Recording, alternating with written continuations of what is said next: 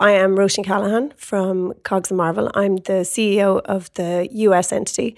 And Cogs and Marvel is a creative events and brand activation company. So we do events for large companies and actually any company. And we do brand activations for any type of brand. Hi, this is the second season of Move Your Business to the United States from Mount Bonnell Advisors, who help you expand your business into the US.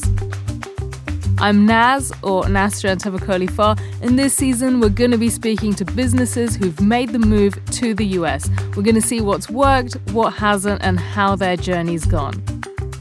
So we'll be having episodes every 2 weeks. Mount Bonnell CEO Sebastian Sauerborn will also be answering your questions, so send them over to info@mountbonnell.com.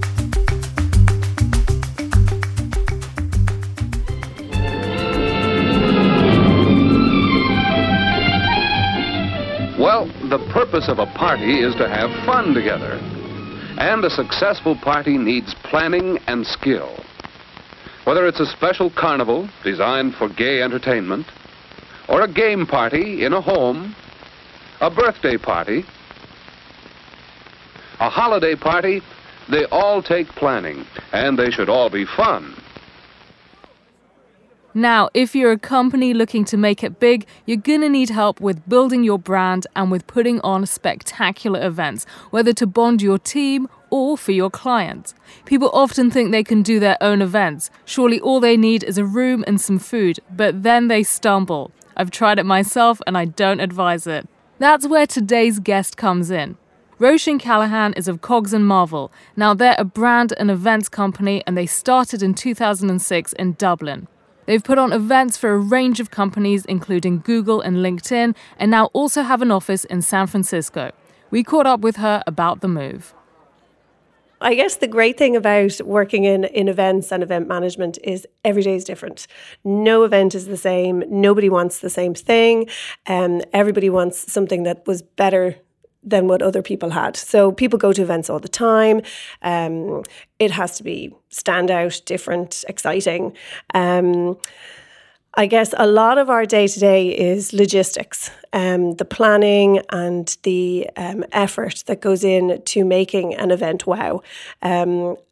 Again, anyone that's been to an event, it's probably a day long. So if you think for a one-day event, we could spend months planning that. And a lot of that is talking to suppliers, dealing with clients, having brainstorms in the office, trying to come up with new, funky, fun, interesting, different things to do that's going to engage the people that are at our events. I can completely see where you're coming from. We have many clients who are entrepreneurs who actually dread doing events because it's so much work. It's a nightmare logistically. It takes so much time. So I can totally see how putting together a good event, it's a huge task, and a company like yours is so important. Absolutely. I mean, it's like everything. If if you're building your house, it's much easier to get a builder in to do it, than to start the DIY. It's just time consuming for a company if they're starting off and they're trying to, develop their product or promote their business. They don't need to waste time working on an event. And we say that all the time. Just let us help you get to that point where you have a wow event rather than you wasting time doing it yourself. And when did you start Cogs and Marvel? So myself and my business partner Jane set up the company in 2006. And we have gone from strength to strength. It was the two of us for a very long time, probably far longer than it should have been. We eventually started hiring people when we realised that A, we couldn't do it ourselves, and B, other people were probably integral to, helping us, and also your team and people you hire do it better than you and help and aid to make your company become better. So we kept hiring and growing the team, and it was 2016, so 10 years later, we decided to explore moving into the US. And I wanted to ask a little bit about that. So why did you do this move? And especially because I'm thinking the sort of work you do is so people-centered. Yeah. So I guess a lot of it is to do with knowing the right people, building up those connections, those relationships and stuff. Well, I think so when we set up in 2006, we actually kind of landed on our feet with our first gig. Our first big event was for Google here in Dublin. We did their sales conference. We pitched for it. We were terrified, and we Jane and myself, just to give you a bit of background, actually, Jane and myself had worked together, and we kind of thought we could do this. We can do this better because we're young. We were working for clients who kind of wanted people to be able to understand the new tech that was coming in, and we were kind of with it. So, and we were excited. We were clearly younger and more enthusiastic, and we thought we can do this better than where we are at the moment and make this shine. So we kind of said, let's just set up on our own. So we were very brave and set up, and took a while. And then through our previous contacts, we got the opportunity to pitch for an event for Google. And, we were absolutely terrified going in. And we knew the people we were pitching to, but it just felt different. It felt like we had a lot to lose this time. This was about us. This was our company. We really wanted to make this work. So we gave it socks, and we, blew them out of the water. And the event that we were pitching was in Seville in Spain. And we had the most amazing pitch and presentation, and it was absolutely fantastic. And we won it. And we won it. We got off the phone and we looked at each other and we went, Jesus, now we have to make it work. So we went to Spain, and we didn't doubt ourselves. We knew we could do it. It just suddenly was real. So we went off to Spain and, pulled it out of the bag, and it was a spectacular event.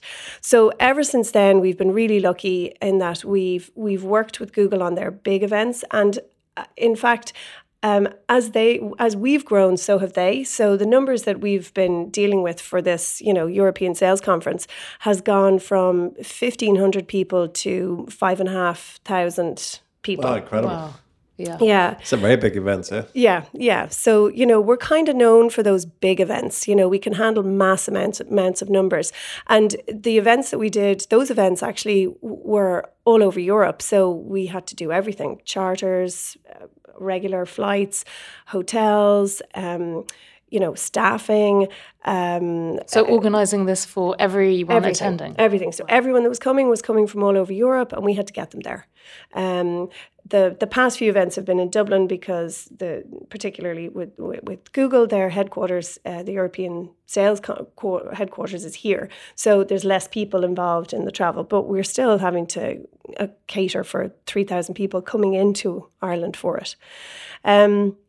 So we kind of landed on our feet with our first Google gig, and what we do really well. And can you give some details on that, Roisin? So when you say the event is really special, I mean, certainly it's not just hiring a big conference center and then people giving talks. So what makes it special? What's the USP?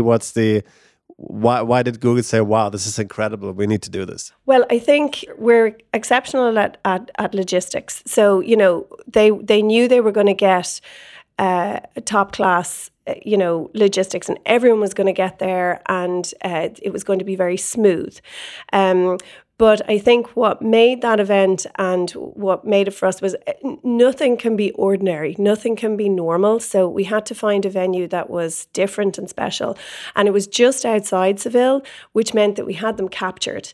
Of course, I can't take the praise for this, but the weather was amazing. So that definitely helped. And I think everyone was just in really good form. Also, this is an opportunity for them to get together and to be together. And, usually they're on the phone or on calls, and, they might work with their teams internationally, but they don't get to see each other very often. So, we'd be very cognizant of the fact that although it's work, you have to have a bit of relaxation as well. We'd have key speakers, both internally and externally. And as long as they're engaging, it's win-win for everybody. We had, acts and entertainment that, is kind of a bit of left of centre, but kind of went along with it. We had the in Seville. We had the Gypsy Kings, so that was kind of fun, yeah. So we're very aware of the work that has to be done, and yet the social side of it. We did a fantastic tapas crawl around the city. We literally took over the centres, Phil, and brought them around on a tapas crawl, and we had little maps, and it's the details and the attention to detail that we are particularly keen on. Sounds amazing. Yeah, it was good fun, yeah. So tell us a bit about the move to SF. So from the fact that we've been very lucky in working with Google, we've actually been, it took us a while to realise that we really didn't do much sales. An awful lot of what happened to us was word of mouth. And as in any big company, people move on and move into different companies. So we ended up getting introductions to other big FDI companies that were based in Ireland. FDI means what? Tech? Foreign direct investment. So a lot of the kind of Irish big US companies that were investing in Ireland and setting up in Ireland, Facebook, Dropbox, LinkedIn, Airbnb. We kind of got these fantastic, soft introductions because the people we had worked with in previous companies had moved there. And I guess also Dublin is quite small, isn't it? Exactly. Oh, everybody knows everybody or is related to everybody. But a lot, I just think we are exceptional at what we do. So word of mouth was really strong. So we had a lot of contacts, and we still do, within a lot of these organizations. And we kind of felt that, it was a little bit of Chinese whispers. So, if there was a conference or something going on, there might be internally a theme that had to be developed as part of the conference, or the purpose of the meeting or the conference, the get-together, whatever. There was a point to it. But we often felt that, it was coming from here, way up at the highest level, and filtering down to the different departments. And by the time we got that information, it was the Chinese whispers, distilled down. And we were like, but could you just explain to us what the point of that is? And of course, the people we were dealing with may not know, because they also had heard it from on high. So we just thought it might be nice to get a bit closer to the centre of that or information and where it was coming from. And we thought, what better way to do that than to be at the heart of where it's coming from in Palo Alto or San Francisco.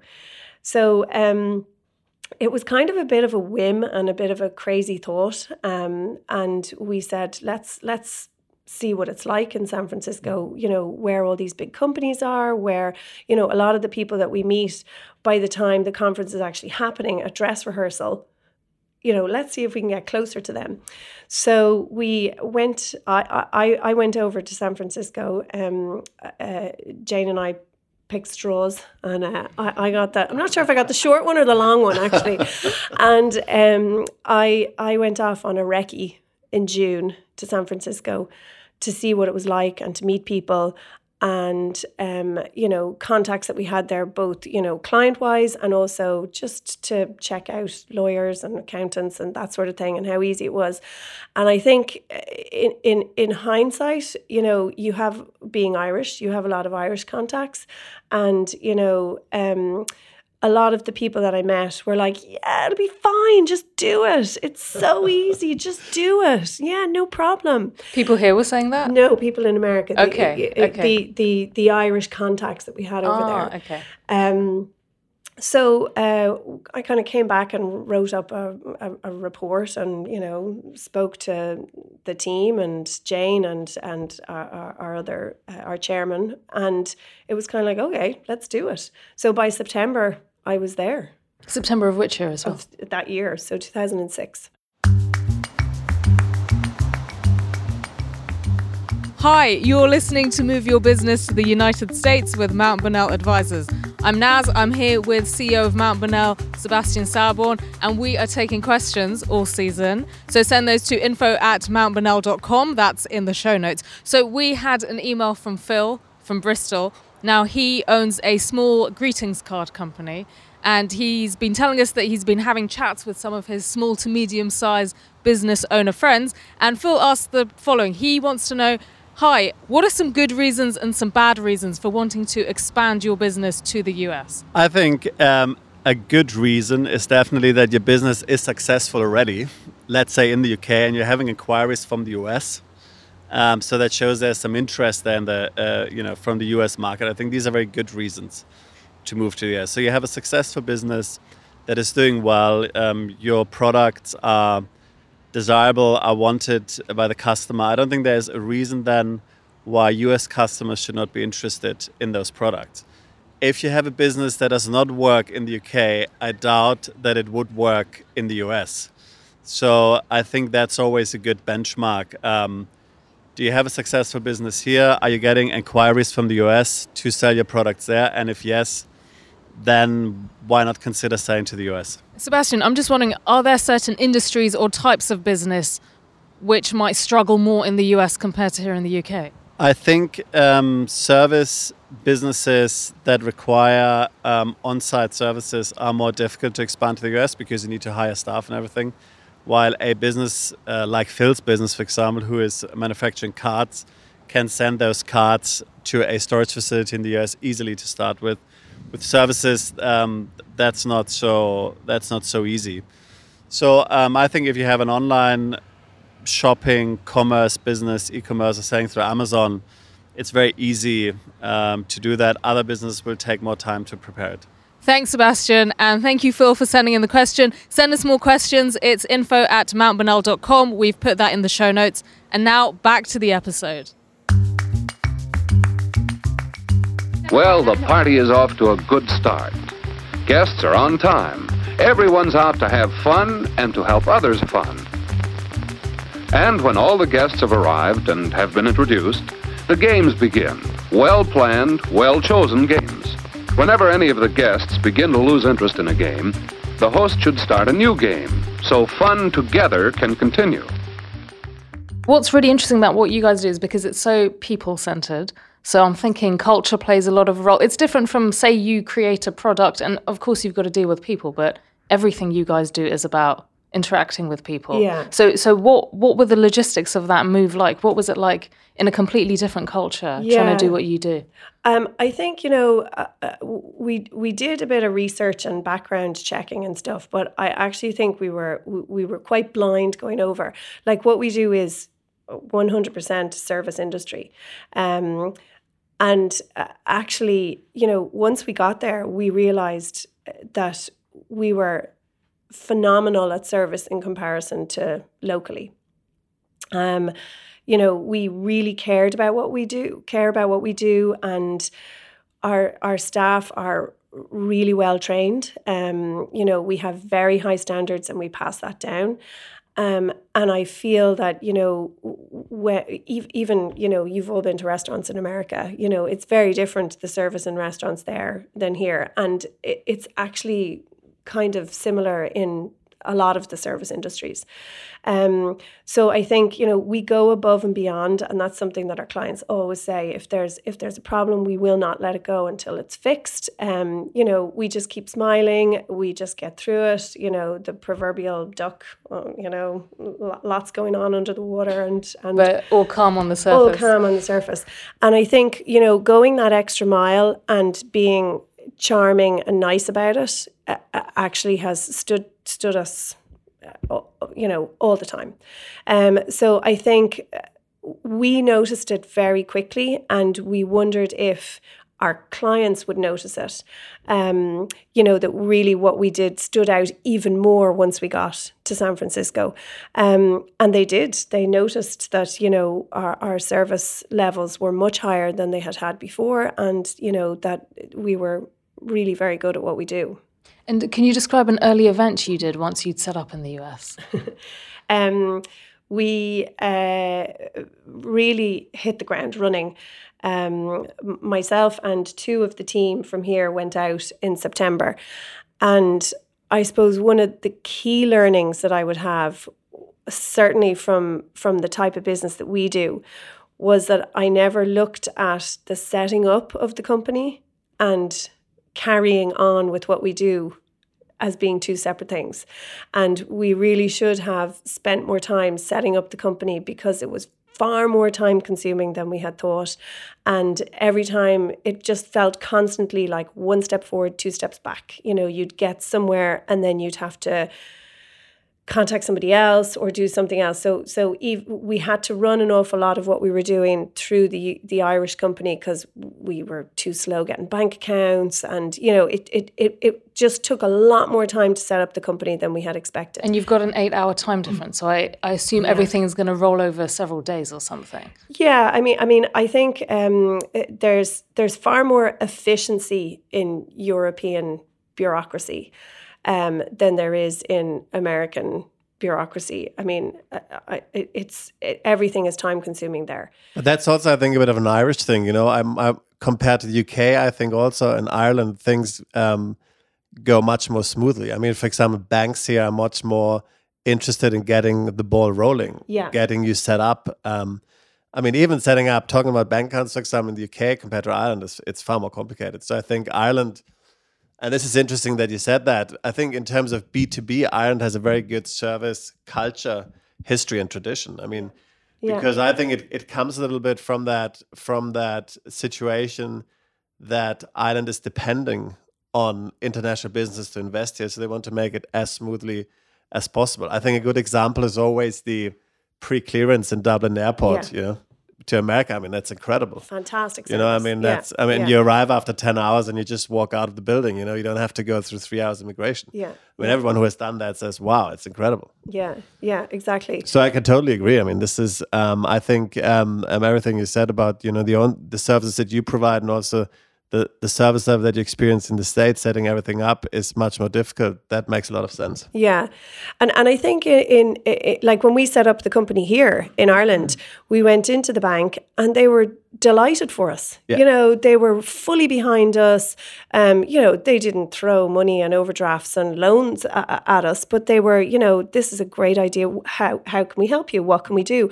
Whereas in America, you're just a number, you know, and you're kind of speaking to people who are following the rule book. You know, they've been given what they have to say, and they don't have the autonomy to say, do you know what, I'm going to break from the norm here and I'm going to help you out because I can see clearly you have funds in Ireland, you know, you're well established, etc. It's like, well, no, you're just starting off and you don't have any accounts from previous years because it's your first time in America. So, you know, we're going to have to stop it there. You know, there's no using your common sense. And I find that was often the way we met or often what we came up against when setting things up.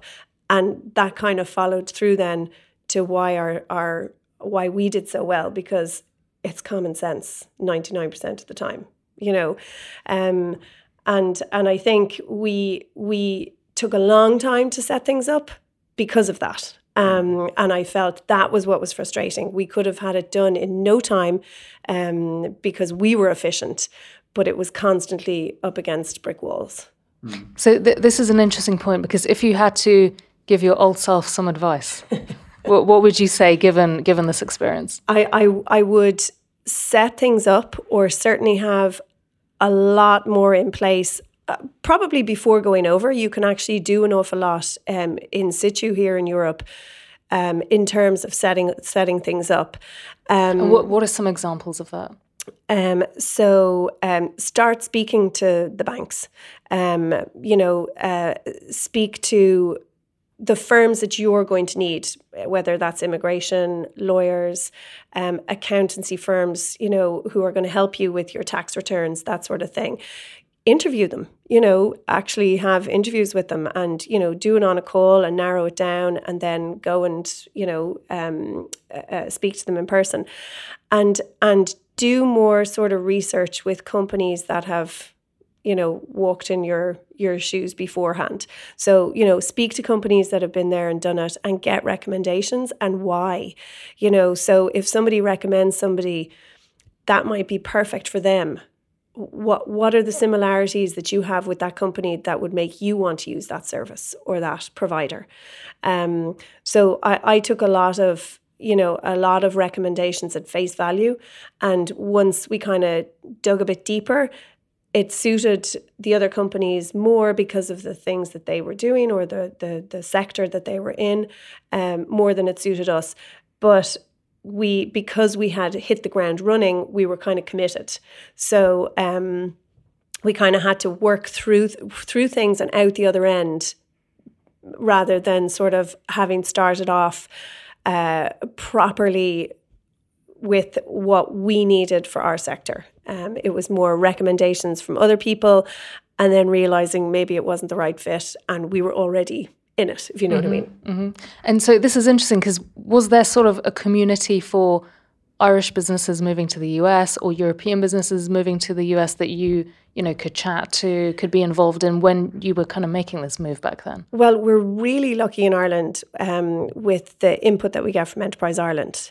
So, I mean, they're based all around the world. So anyone who's thinking of opening a business, certainly an Irish company, opening a business outside of Ireland, talk to Enterprise Ireland. They have fantastic people on the ground who have been there for a while and just know what you're looking for and what you need. So we had an amazing contact there, Paul, and he literally gave me pages of information. And, things like, lawyers. And, he said to me, here's a load of law firms, and these are the ones that I would recommend, but you're a much smaller company, you're doing a very different thing, you're female owned. This is another law firm that's also female owned, and I think they'd suit you really well. So he actually was able to see what we would need rather than a big, legal giant of a company. And they were a match made in heaven. I met a lot of them, and he was right on the money, after having met them. There was, they gave us advice on accountancy firms and real estate agents, all sorts of things. And then also, IT providers, everything, literally. And he was also able to kind of say, do you know what, company X, Y, and Z have used them, talk to them and get your own feedback on them. And to any Irish company, that's an invaluable service. It's fantastic. And they've been great, ever since. If there's ministers coming over or there's talks or whatever, you're included in things that are going on within the Irish sort of diaspora over there then. And what about peers? Because there's so many day-to-day things that must have been baffling or stressful. Were there sort of, did you have peers where you could kind of give each other advice, maybe just vent about, all the slowness that you're facing? Absolutely. I think I didn't have a huge amount of peers from the point of view of business connections going over there initially, but we did decide to open an office in a WeWork space so that we would have lots of other companies, and we could, say to them, even things like, where's the nearest dentist? Does anyone have any recommendations? And funny, we actually found it not as accessible, and we didn't find them as, sort of open and to sharing as we had hoped. And I think actually it's almost the nature of those WeWork spaces. People come in, put their head down and leave. And there's a certain type of person that's going to hang out playing snooker and foosball in the common area, Someone who's not doing a lot of work. Exactly, yeah. So we kind of would get to know the people around us, but it took a bit longer than we thought to kind of break through. And actually we realised, again, we kind of had gone to a couple of WeWork spaces, but, there's a lot of them in San Francisco. We couldn't look at them all. And we ended up in a very corporate one. Mm-hmm. And we eventually found then, once we had grown and we needed to move, we found a much funkier one, far more creative and, fun, like us. And that was far more cohesive to chatting and, finding out things. But that was a year down the line, and we'd kind of ticked a lot of boxes at that stage. So again, another tip would be the work sharing thing is fabulous. Like, it's fantastic. It's a really good idea. It's month to month. You don't have to, it's not a big investment. They always have spaces. You can leave literally at the end of the month. And you can pick and choose the size you want, where you want it, where you want to be. And you can really get to know the space and kind of think, this suits, you know, the character of our company. You know, it's impressive. Bringing people in here will be great. And it's so common. Like, it's a fantastic service. And that was one of the best things we did, was the office sharing before we took the plunge and got our own office.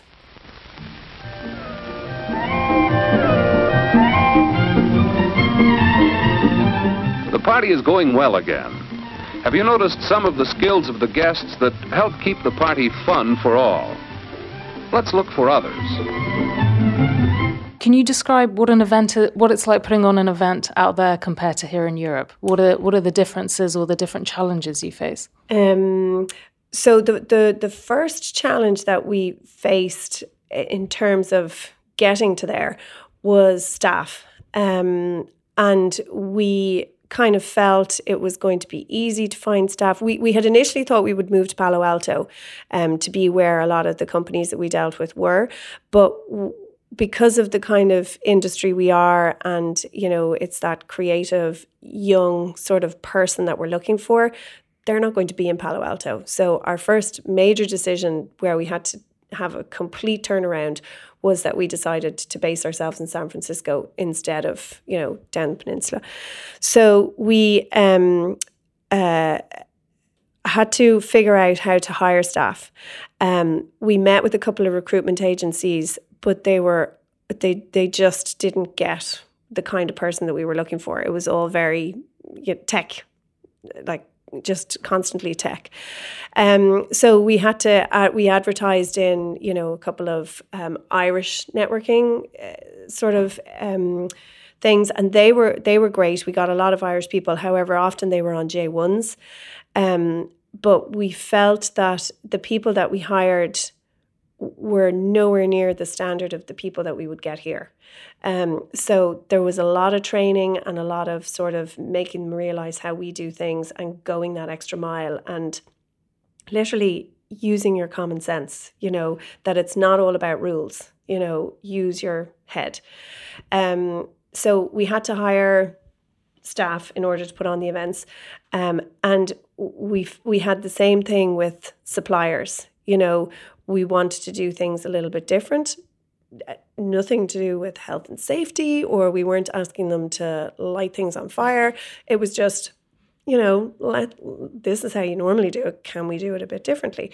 And it would always be, you know, a conversation about how they hadn't done it before. And it was like, well, that's the whole point. Fantastic, that's what we want, you know. But that's interesting hearing that, because I think in Europe we often think of like, oh, if you've got big ideas, you want to break the rules, you want to do something disruptive. Yeah. We always look to California. Yeah. So it's interesting that you're having a very different experience.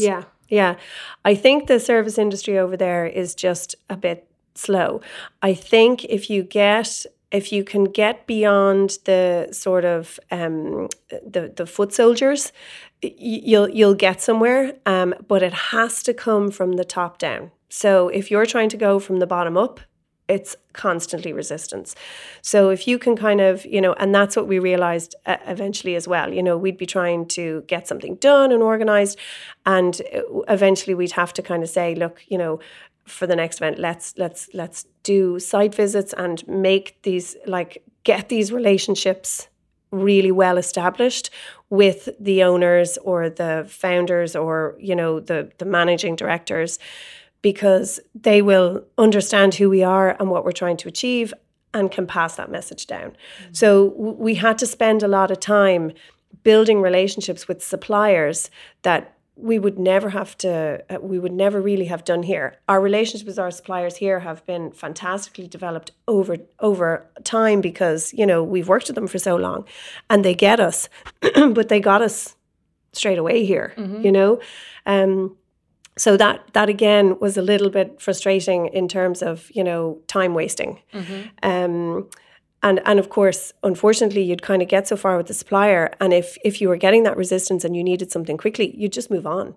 And you know, there are, for every company, every service that you're looking for, there's 20 other companies doing it. So we really had to spend a lot of time interviewing our suppliers. So even though they might have been highly recommended or the clients had used them before, you know, if there wasn't a relationship there, it was quite difficult. So the suppliers, the staff, that all took time to develop. And so we actually ended up, I had gone over initially with 2 other girls from here. So 3 of us went over. And we spent a lot of time running things ourselves because we had to get it done.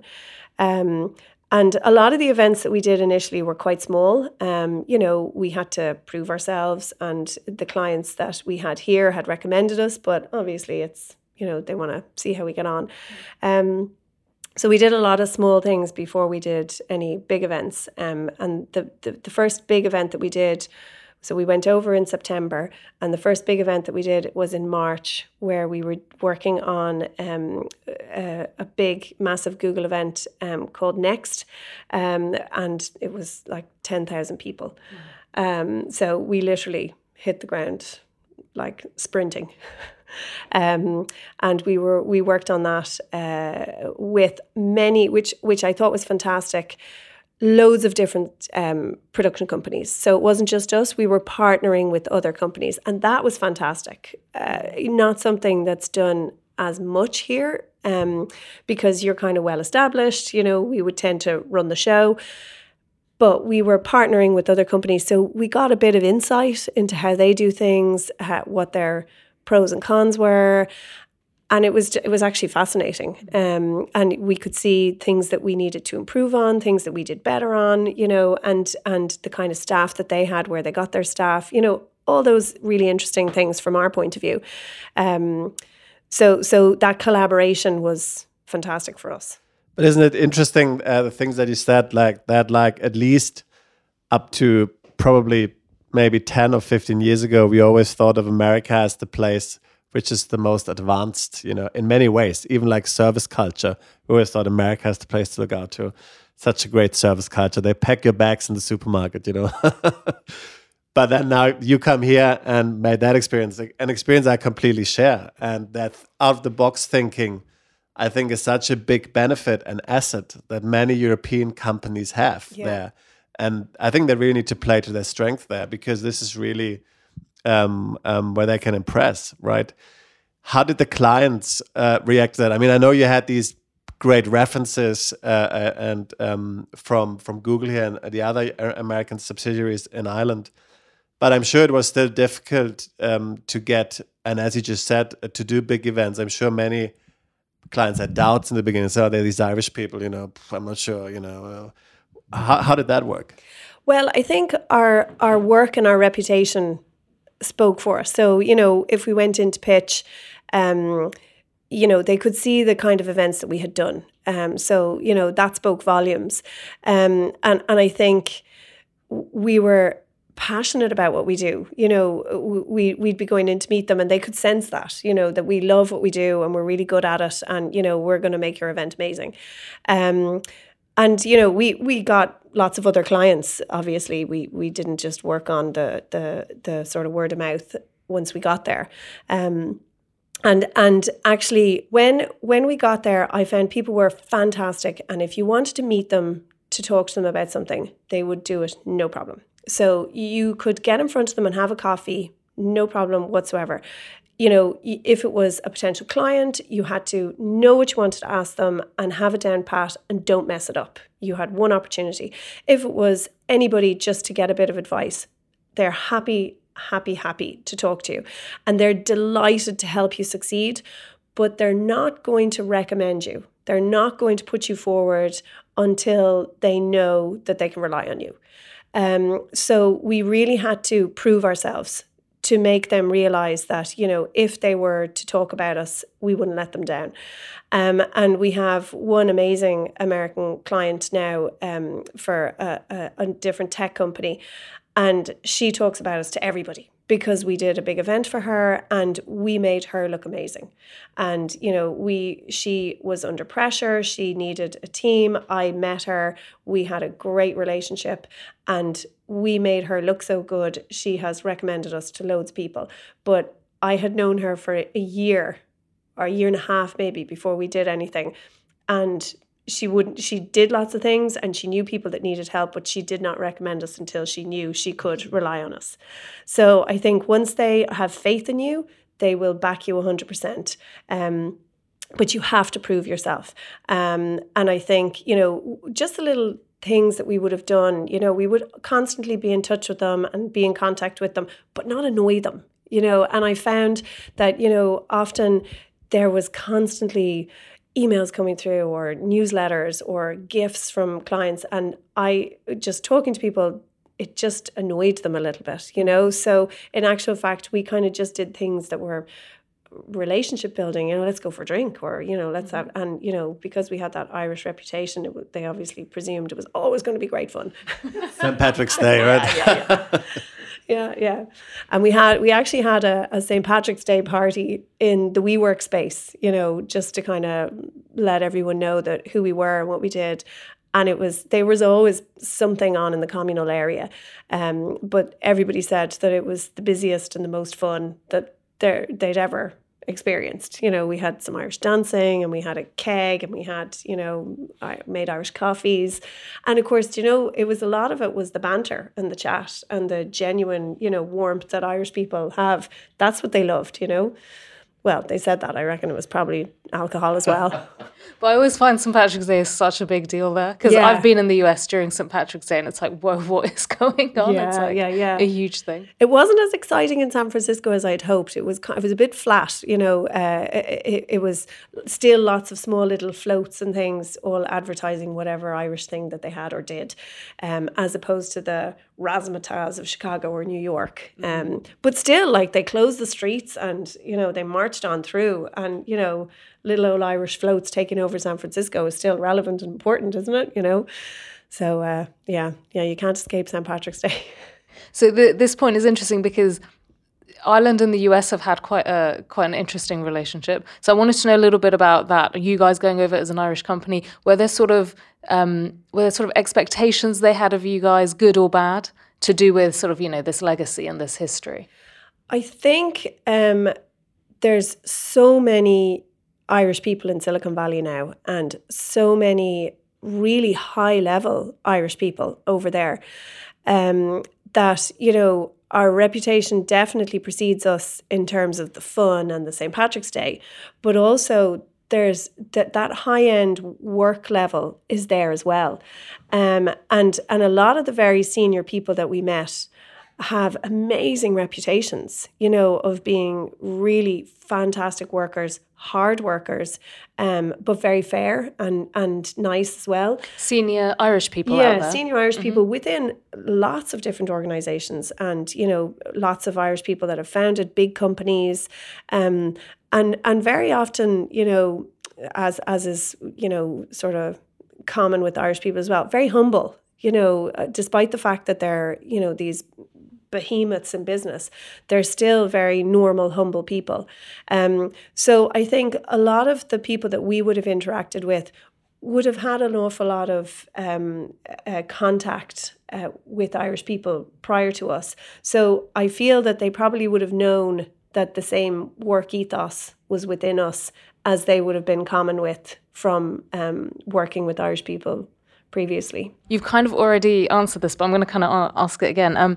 If you had to give advice to a company who are thinking of moving to the US, especially to San Francisco, what would be the main advice, main do's and don'ts? The main points for me would be to make sure that San Francisco is definitely where you want to be, and to do research on what it is that you're selling and why, and who you're going to sell to. Definitely do some, you know, competitor checking and figure out what they're good at and what they're not good at. I also think don't doubt yourself. You know, if you've got it here, there's no reason why you can't have it there. And it's not some, you know, alien place. You know, it's just you can be just as successful there as you have been here. Don't treat it as this really far out, weird place that you have to kind of, you know, like drill through and crack. It's not like that. It's hard work in setting it up and getting established and, you know, knocking on doors. But there are networks and there are organizations to help you with that. So use them. And the Americans in general, and certainly in San Francisco, are really, really good at networking. Like, they love it. They are happy to do it. And, you know, they really want to help you. So they are happy to give you advice. So don't feel bad about asking. Just pick the brains of everyone that you can. And spend a bit of time figuring out what services you are going to need as a business to help you to succeed, and do good research on those. But one thing that I have to say is San Francisco, the energy in San Francisco is unbelievable. And, you know, if you just sense it, you know, that willingness to succeed is in the air. And I know it sounds really corny and strange, but it's really true. Everyone you meet is a founder or is setting up a business or, you know, wants to be the next big thing. And the determination of the people, it's palpable, like you can sense it, you know, and people just work really hard and they play hard. You know, a lot of stuff happens on the way to the gym. In the gym, and a lot of stuff happens early in the morning and early in the evening. Like, work is from 6 to 6 and then it's shut down, and people don't work late. They're home with their families, and that's really, really, really important, because you tend to think that, you know, because you're on a different time zone and there's 8 hours difference, you'll be awake anyway because you're contacting Ireland. But things shut down, and you just don't. Even if you're going for a drink after work, it's from 5 to 6. Mm-hmm. You're not going to be dragging it on, but that energy is there. And I think, you know, as soon as you get over there and you start meeting people and you feel it, it's not just you being buoyed by it. It actually will carry on. You know, it's not just something where you're kind of enthusiastic when you get over there and you've met people and you're, oh my God, this could be really amazing. It actually is like that. Now, let's think back.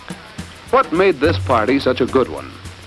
What do we want to do next time? If you are going to give a party, plan that party around a purpose. Choose your guests carefully. Plan invitations, plan for refreshments and entertainment. Then, practice to be a skillful host. Make sure the party is fun for everyone. How can people find out more about what you guys do? Sure, yeah. They can go onto our website, cogsandmarvel.com, and our emails are there. I won't spell out my name, so they can reach out to us, and, you know, we'd be thrilled to chat to them about our experiences and how we got there, and of course help them with any events they might have. Awesome, cool, thank you. Sounds great. This is Move Your Business to the United States from Mount Bonnell Advisors. I'm Nasja Antavakoli-Farr, and you just heard Roshan Callahan of Cogs and Marvel. Do check them out at cogsandmarvel.com, and we've put more details in the show notes. Our sound engineer is Emmett Glynn, and our podcast manager is Nevena Paunovic. We've used some samples from the Prelinger archives. We've got some great educational films and home movies from the US. We'll be back in 2 weeks with more from another company who've made the move. Send us questions you want answered to info@mountbonnell.com. That's MTBONNELL.com, or see the show notes. Okay, we'll speak to you again in 2 weeks' time.